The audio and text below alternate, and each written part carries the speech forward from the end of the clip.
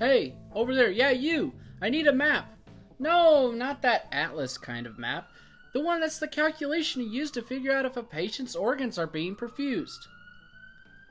Welcome back to Brush Up on EMS. I'm Bob, your colorful host, and as always, we'll be diving into the deep subjects in EMS.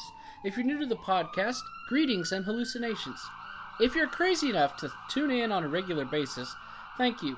Now let's challenge some common thought on sepsis.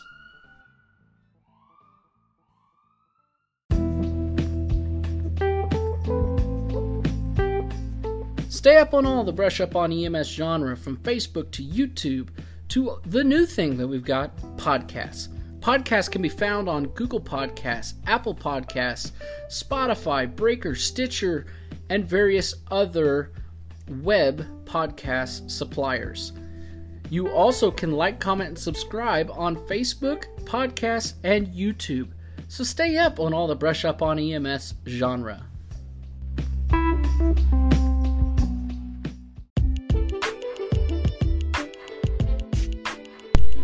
So what is this map I keep asking for? This map is dealing with our pressures, specifically our arterial pressures. Mean arterial pressure is that map that I'm asking for. And how do we figure map? Well, if you've never figured map before in your entire life, map is your systolic blood pressure plus 2 times the diastolic blood pressure divided by 3. So you take 120 plus 2 times 80 divided by 3. And when you do that, you're going to get a number that's going to look like 93.3 repeating. That is the map. And what does map have to do with all of this? Why do we need to be concerned with map? Well, now that you know the calculation, you can use that on patients no matter what's going on to see if their organs are being perfused. We have to keep them above 65.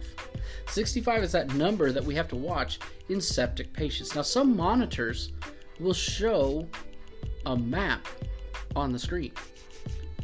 But if you don't have your monitor and you just have a manual blood pressure cuff, how do you figure it? Well, you have to know the calculation.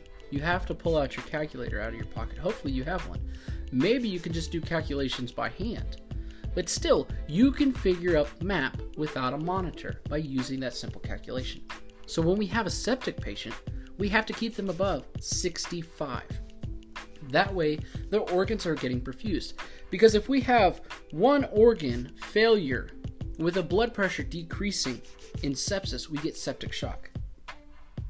If we have 2 organ failures with a hypotensive blood pressure, we have MODS, which is multiple organ dysfunction syndrome. But what does all this have to do with sepsis? And what is sepsis?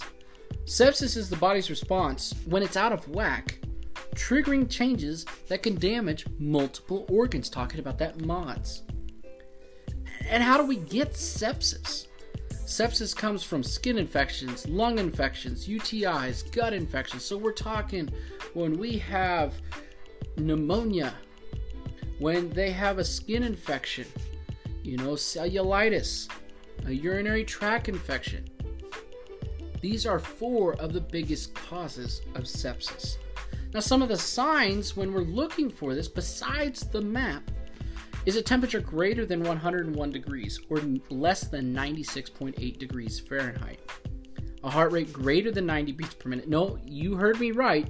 I did not say a tachycardic heart rate. I said a heart rate greater than 90 beats per minute. Respirations greater than 20, and count your respirations. For heaven's sakes, don't put down 16 breaths, non-labored, equal bilateral. End-tidal CO2 less than 32 millimeters of mercury. And if you have an end-tidal CO2 of 27, that's a very high chance they have sepsis. An acute altered mental status and hyperglycemia greater than 120 milligrams per deciliter in a non-diabetic patient. So if you take a blood sugar and you get 120 and they're suffering from possible sepsis, that's another nail in the coffin, and you've got to watch for that. So what happens in sepsis? Well, the temperature increases in the body trying to fight off the infection, which is a natural body response. And then we go to the heart rate, and the heart rate increases because of that temperature increase, trying to maintain the homeostasis.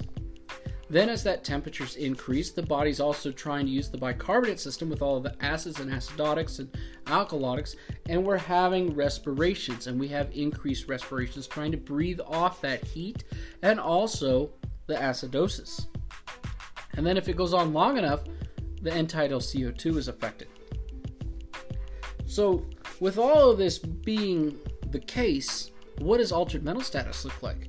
Well, altered mental status in a sepsis patient is specifically looking like they're sleepy, they have a general feeling of illness, which is that malaise, they're not hungry, they're having hallucinations, or they're not understanding what's going on, like they don't feel like there is anything wrong. And don't let their hallucinations be impressed upon you that you don't think anything is wrong and you get a refusal out of them.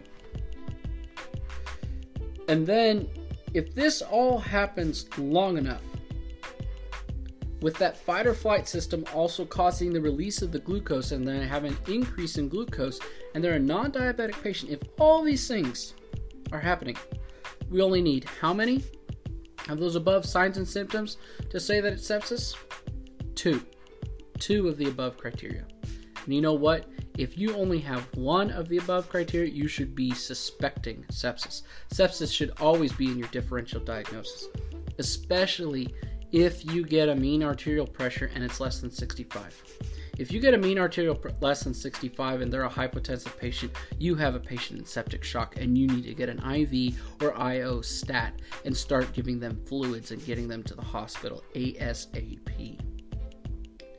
So, history is the biggest form of identification when we're talking about sepsis.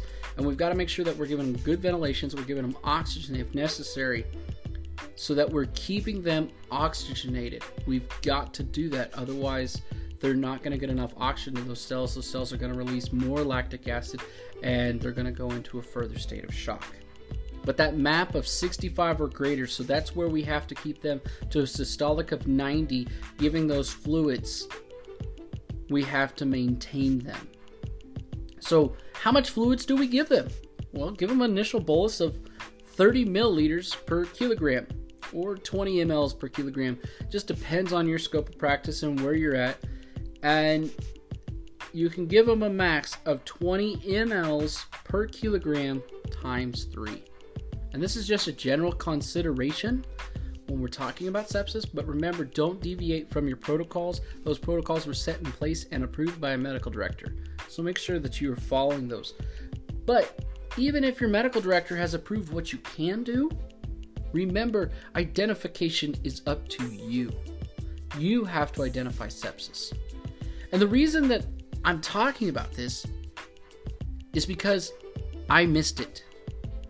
I had a sepsis patient here recently, and I missed it.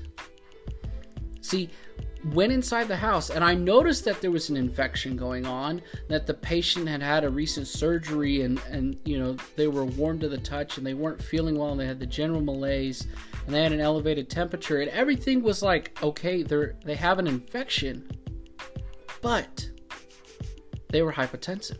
And I said to myself, well, they're hypotensive. They automatically must be dehydrated with a little bit of an infection.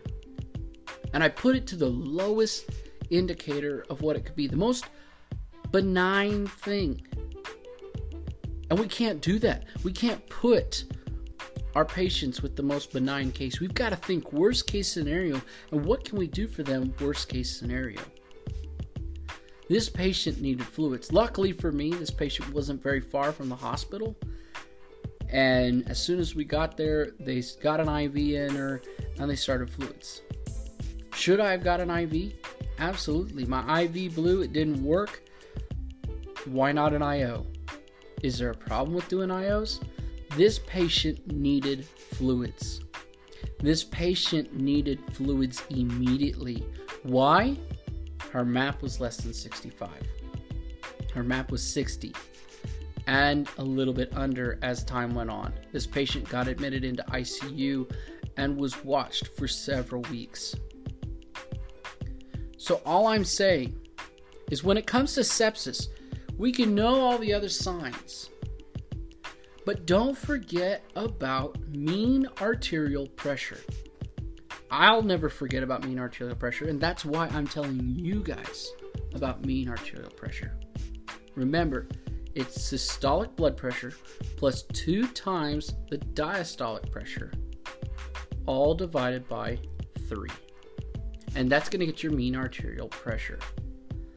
So, mean arterial pressure greater than 65, our organs are being perfused, especially in sepsis.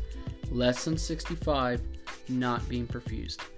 The 2 biggest things you should be watching with sepsis that are huge indicators that you've got sepsis: end tidal CO2 and the mean arterial pressure.